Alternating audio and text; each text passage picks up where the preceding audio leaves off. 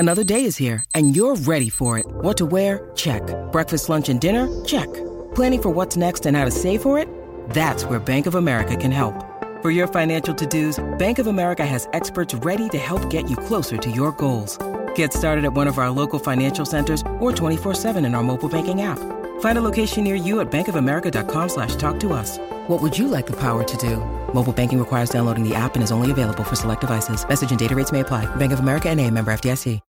When you need mealtime inspiration, it's worth shopping Kroger, where you'll find over 30,000 mouth-watering choices that excite your inner foodie. And no matter what tasty choice you make, you'll enjoy our everyday low prices, plus extra ways to save, like digital coupons worth over $600 each week. You can also save up to $1 off per gallon at the pump with fuel points. More savings and more inspiring flavors make shopping Kroger worth it every time. Kroger, fresh for everyone. Fuel restrictions apply.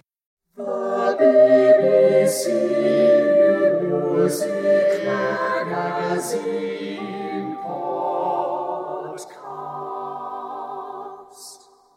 Welcome to the BBC Music Magazine September issue podcast. I'm the magazine's editor, Oliver Condy. So here's a quick reminder first about our website at classical-music.com, where you can read all about the latest music happenings, read reviews of thousands of recordings, enjoy our free download of the week and a good deal more. Plus, we're on Twitter, Facebook, Instagram, and we have an iPad edition available on the App Store. And finally, to keep abreast of what's happening, sign up to our newsletter via the website. I almost forgot, the September issue is out now. With me in this studio today are Managing Editor Rebecca Franks, Reviews Editor Michael Beek, and Editorial Assistant Freya Parr. Hello. Hello. Music.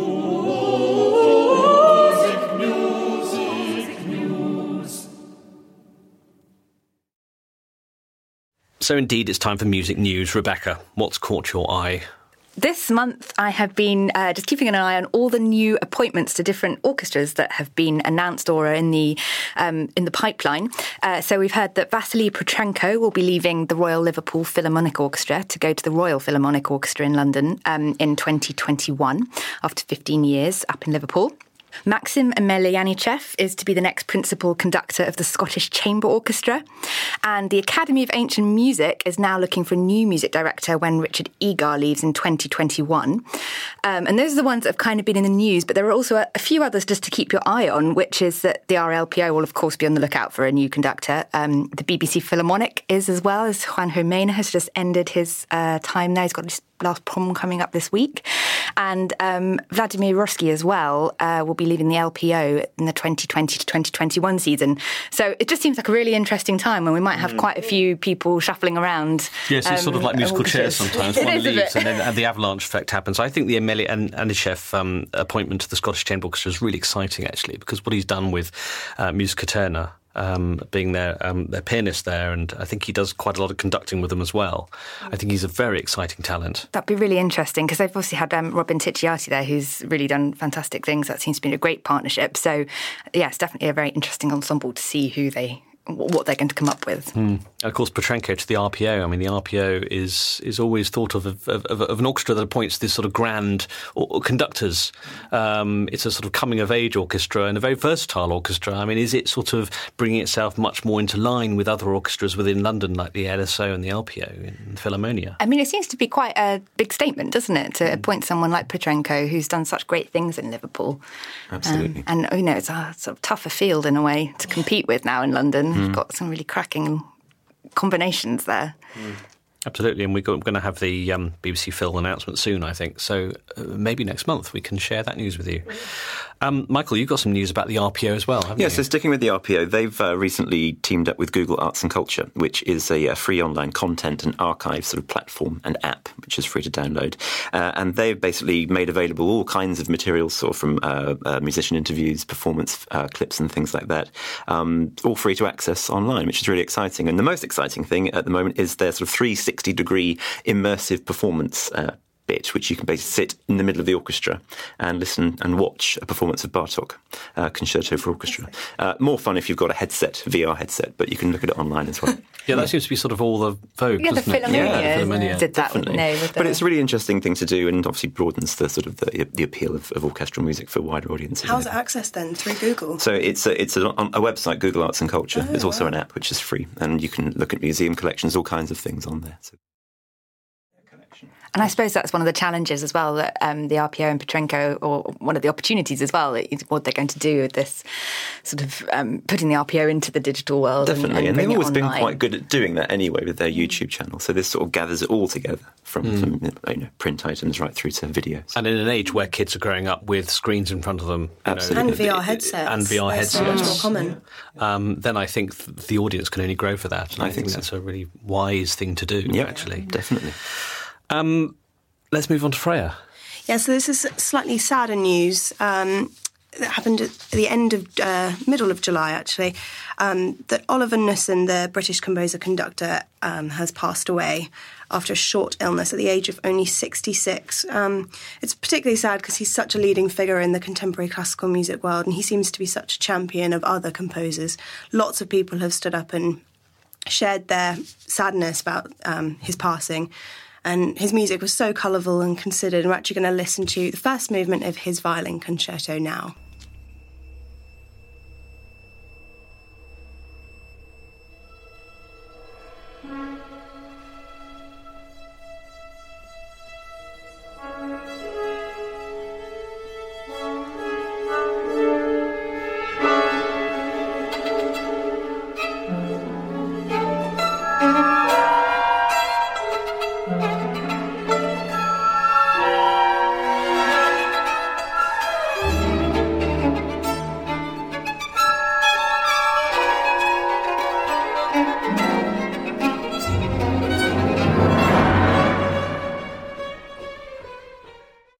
So that was an extract from the violin concerto. I really loved bumping into Oliver Knussen from time to time, various sort of press events. There he would be either at proms launches or Royal Philharmonic Society, awards events, and he was always just interesting and interested, and he left behind a trail of people who thought exactly the same. There's a trail of friendships. Not only did they find him inspirational, but I think they found him supportive and great fun as well. And his music is, just as you say, so colourful and so inventive, and he's a great loss. The warmth of the tributes that all the musicians were offering was just really touching, actually. Just it really seemed that was him, and that he really made a positive impact on so many people's lives. And he just seemed to have this magic as well when he was conducting. I saw him at, I think it was the Wigmore Hall, maybe last year actually, conducting. I think he maybe did one of his pieces, but it was a lot of other composers.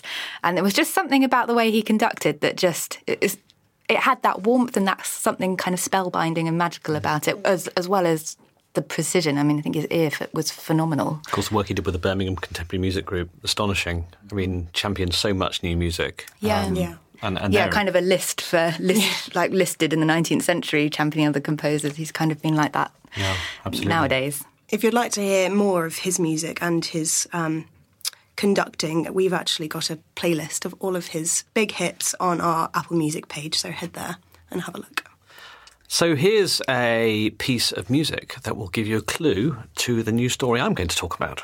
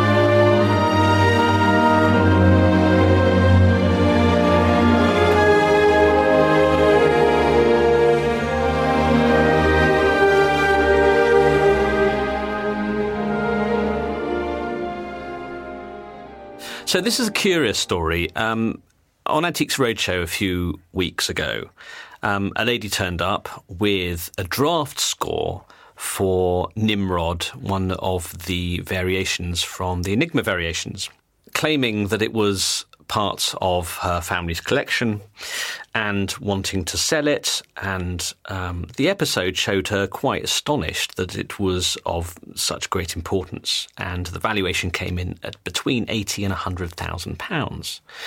It turns out that the Elgar Foundation claims that it went missing in 1994 from their collection.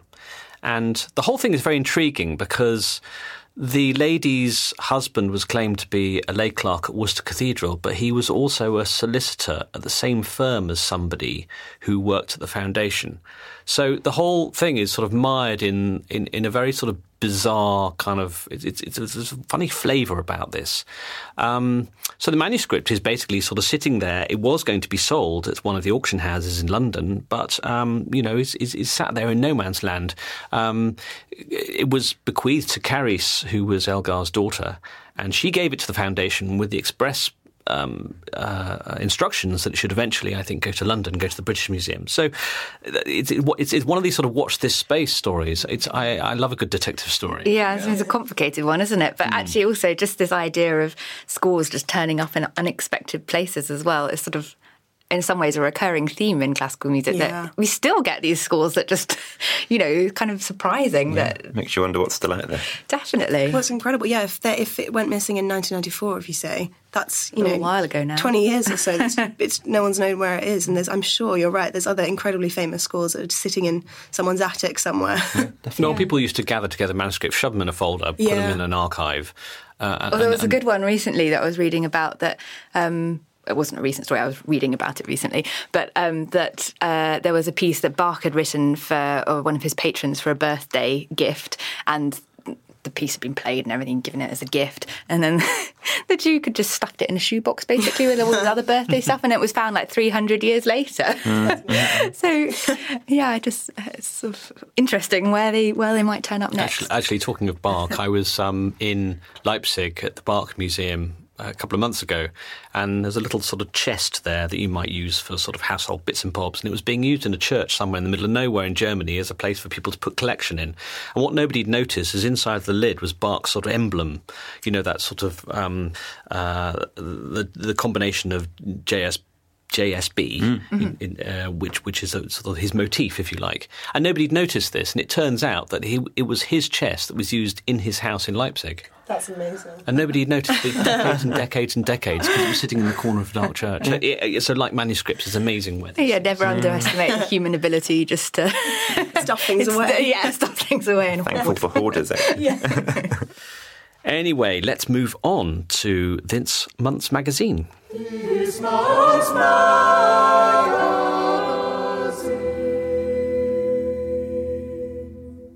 Freya, tell us what's on the cover of the September issue. Well, in Jeremy's absence, I'm covering his particular piece this month that he wrote about the young saxophonist Jess Gillam, ahead of her appearance at the last night of the proms. She's already had one appearance at the proms this year, and she had two last year, one of which I actually saw her at, wearing one of her fabulous two-piece suits. And it was just incredible. She's incredible to watch. She's great to talk to. She's so full of life. She's so vibrant and quite different to a lot of young musicians in particularly with no press training. When she came out of Young Musicians, she was still so great at talking to people. So I'm flying the flag on behalf of Jeremy. He met her in the Lake District at her parents' tea room, and it's just a great little insight into her as a young musician and the stuff that she's doing. She's just also been signed to Decca, so there's lots in the pipeline for her in terms of recordings, so lots to look out for. She will be recording Scaramouche, which will be released, I think, the day after her performance at the last night of the proms. But yeah, she's just one to watch, and she's really great to read about. What's fantastic is that she's not only enthusiastic and very sort of outgoing, but she plays the saxophone. So, it's not a violinist or a cellist or a pianist, not an instrument that we don't need to know about. Again, it's an instrument that we do need to know about more. This is something that is very valuable, I think, to the music world. We get very stuck in our sort of four or five instruments ruts, I think. And I think it's so nice to be able to explore repertoire outside that norm. Yeah, well, she's performing a lot of arrangements of other pieces, and I think she's quite a champion of new material being written for the saxophone. She's played a lot of world premieres now. Which is great, but you also kind of have to be as well with the saxophone in a way, because you don't have... That's one of the difficult things, I think. You don't necessarily have that kind of core classical repertoire to draw on in the same way that pianists and violinists do. Yeah. So, I guess you need to have that real sort of zeal for commissioning things and premiering things and arranging things. Look at Amy Dixon. It's phenomenal arrangements that she's done or had done, both actually. You do that. I suppose you do that with the viola, don't you? There's a lot of stuff that's arranged, but there's also a lot of stuff that's been premiered. Yes, yeah, definitely. So a lot of people seem to be playing the Bach cello suites on the viola. Oh, on the viola, yes, indeed. Elgar Cello Concerto. Elgar Cello Concerto. So shall I talk about the cover CD? Because it's been a wonderful opportunity to showcase some modern repertoire for the saxophone. In particular, the Richard Rodney Bennett Saxophone Concerto, which was written for John Hull, who is the performer on this month's CD. So it's a real treat. And Richard Rodney Bennett, I've been a huge admirer of his ever since I was lucky enough to meet him. Of course, he died not so long ago, but he was such a versatile musician and could do everything from jazz to period performance to modernist composition, and to this concerto, which combines everything. It's got this real cleanness, it's got a real jazz aspect to it, bit of Hindemith thrown in there, lots of blues. Let's hear the opening section of the saxophone concerto.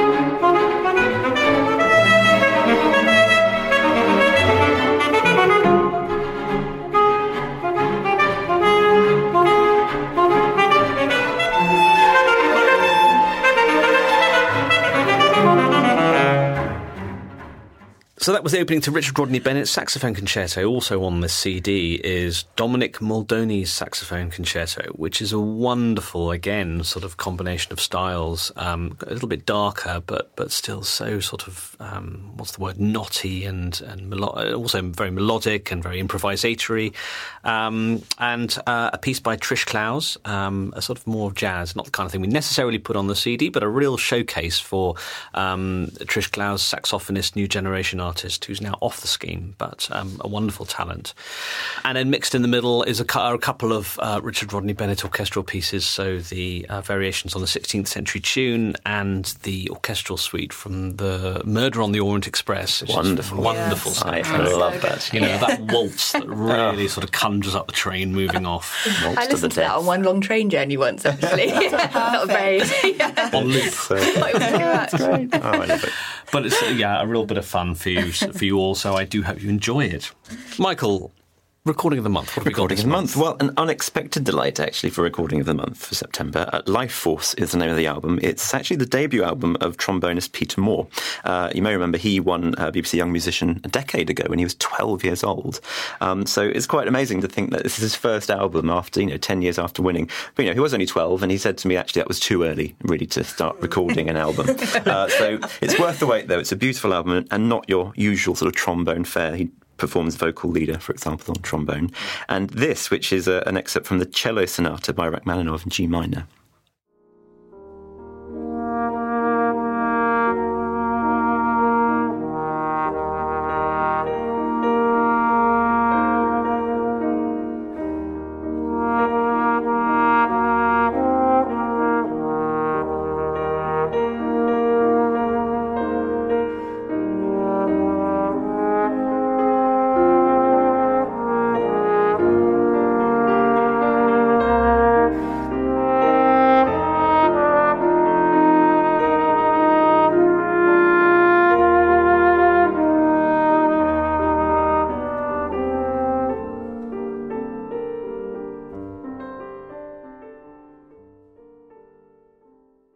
So that was Peter Moore, accompanied by James Balliol on piano, and that's Life Force, which is out on Rubicon. Yeah, it's lovely to. Yeah, it is beautiful, and it's lovely to see again the trombone. We seem to have an issue where we're championing instruments we don't normally hear in solo repertoire, and it's great. You know, it really is.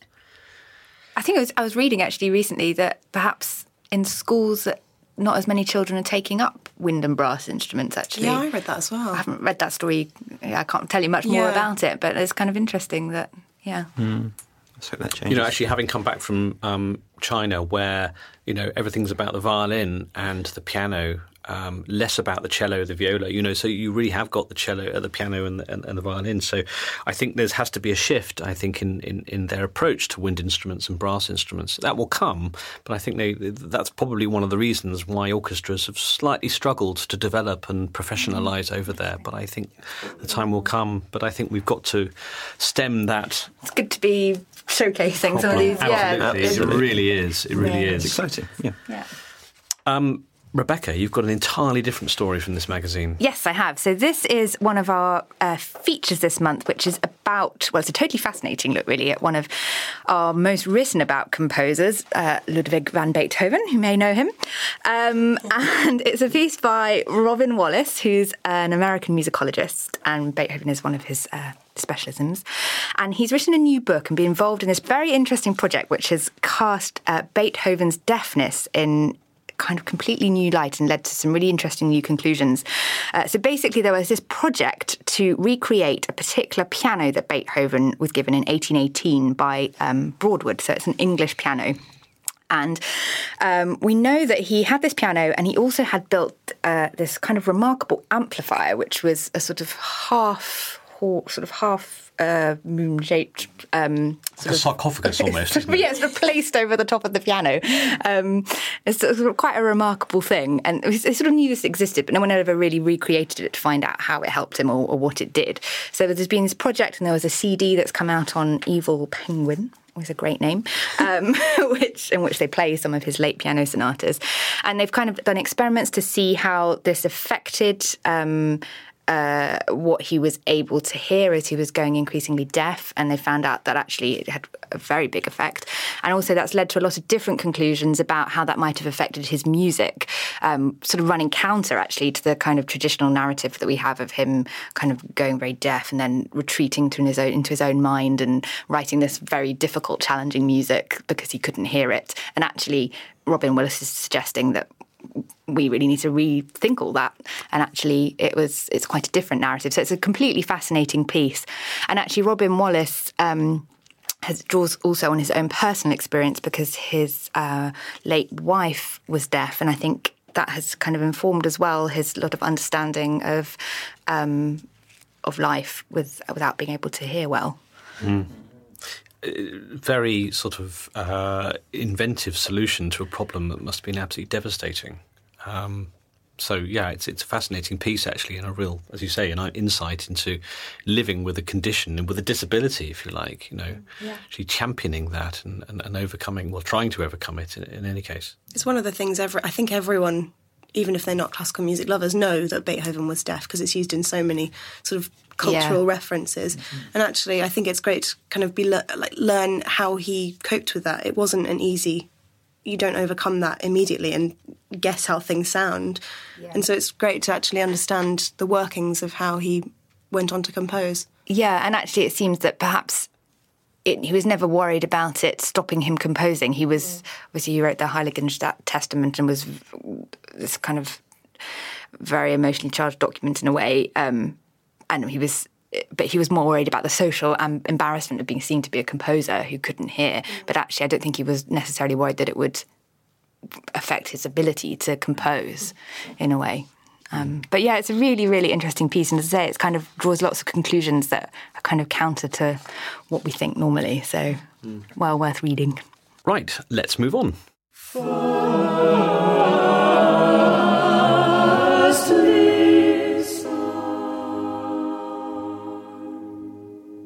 So First Listen is where each of us take a recording that has caught our ears over the past couple of weeks and champion it. Michael, tell us what you've discovered. So I've been listening to a release from Deutsche Grammophon. This is a young violinist, so it's another young musician, 17 years old, Daniel Lazakovic. This is his debut album. It's Bach concertos and a partita, and he's a phenomenally talented young man. And this performance, it's deft and it's very confident. I can't believe he's 17 years old and this is his debut album. This is a bit from Gigue from the Partita No. 2 in D minor.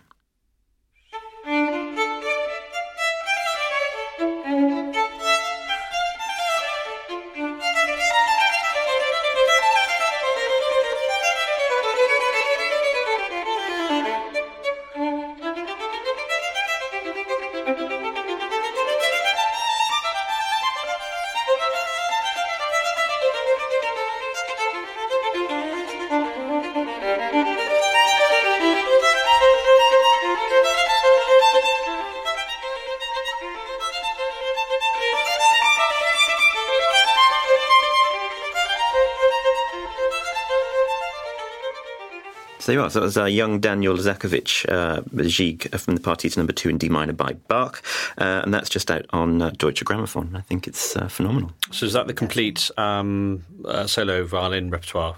It's not complete, no, it's just it's 2 concertos and 1 partita on the album. Well, clearly he's really talented. Fun to watch. Mm-hmm. Rebecca? So I think I must have just had Beethoven on the brain this month. So I brought along a Beethoven album. This is from pianist Pavel Kolesnikov, and it's his an all Beethoven album on Hyperion. And he is a pianist who sort of came to attention really when he was a prize winner, won the Honens competition in 2012. And he's started off by recording Tchaikovsky, and then he did a Chopin Mazurkas disc, which was just one of my favourite discs of that year, actually. He was just such a beautiful player, really sensitive, really just this wonderful kind of something very sort of whole and complete about his playing. And then he's just recorded Louis Couperin before coming onto this Beethoven album. And again, it's got that same just poise and the musing quality to his playing that I really love. And it's an interesting programme. It's got the Moonlight Sonata, the Opus 33 bagatelles, C minor 32 variations on an original theme, and a sort of collection of other smaller pieces. And so we're going to have a listen to the Adagio Sostenuto, the opening movement of the Moonlight Sonata.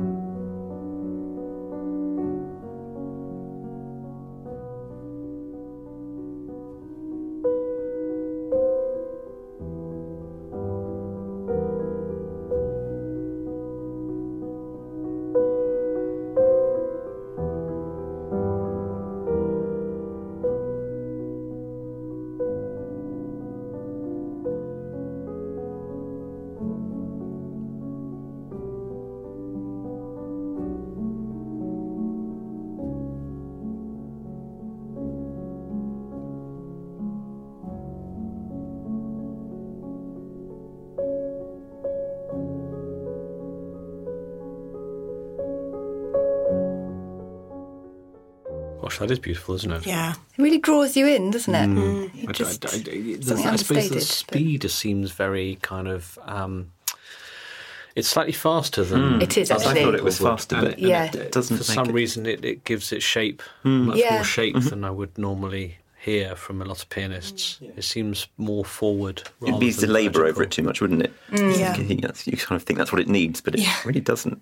But because he's so even in his touch and so soft and so sort of gentle with it, then it works. The voicing's incredible as well. It is. You hear that piece played so many times, and it's great to hear someone actually really delicately. The balance of it. Yeah. Actually, it's funnily enough, you hear it played a lot by amateur pianists, but you rarely hear it played well by That's professional so true. pianists. It's true, actually. It's So, true. it's sort of one of these sort of pieces that people struggle through. And that's You why never people hear are it slightly well. sick of it, And then you suddenly hear a refreshing recording of this and you think, I'm going to fall in love with this. That's a good one. All over again, yeah. So we move on to something actually slightly different, well, very different, in fact. It's an album I've been listening to for the past couple of weeks called Bye Bye Berlin, and it's on Harmonia Mundi, and it features vocalist Marion Rompal, the quatuor Manfred, and saxophonist Raphael Ambert. It's an extraordinary album. It features music written sort of in 1920s Berlin when things were falling apart. The sort of the great repression, the rise of Nazism. There were strikes. There was poverty around, but there was also these clubs in underground Berlin where this new music was rising up, pioneered by people like Kurt Weill, influenced by Bertolt Brecht, featuring other composers like Hans Eisler. Also, Alban Berg was joining in, Hindemith. So it's a wonderful sort of mix of jazz styles, club styles, classical styles, real subversion. And there's a whole mix of wonderfully sort of mischievous music making on this. And one of the most mischievous is Hindemith's version of Wagner's Flying Dutchman Overture, which is just the most subversive piece of string quartet music. It's just hilarious because, of course, Wagner was one of Hitler's favourite composers. And what Hindemith is doing here is really sort of putting two fingers up at Hitler, who was just starting to make his mark on a very battered Germany.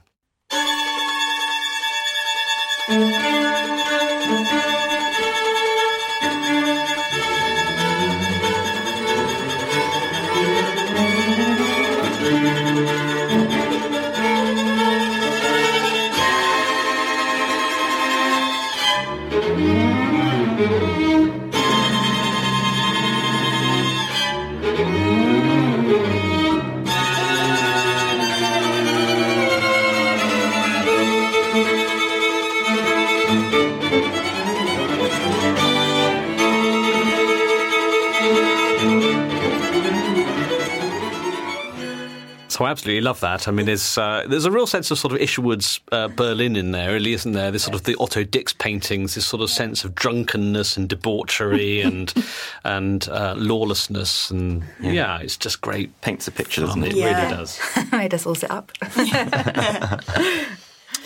So let's move on to Freya's, and you're going to take us out with something much more jolly, aren't we? Yes, different again. I realised this month I'd had quite a month of dark and melancholic listening. So when picking my brief notes discs, I decided to pick something completely random and slightly out there, and actually I completely loved it. It's called Diversity, and it's on the Genuine label, and it's sort of a selection of works for brass ensemble performed by the European Brass Ensemble, lots of different arrangements, and it goes from Walton's Crown Imperial right through to arrangements of Edelweiss. It's bizarre. And yet it seems to sort of transition between the movements so beautifully and works really nicely, and you get completely wrapped up in it. So we're actually going to listen to Malaguena by a Cuban composer called Ernesto Lecuona.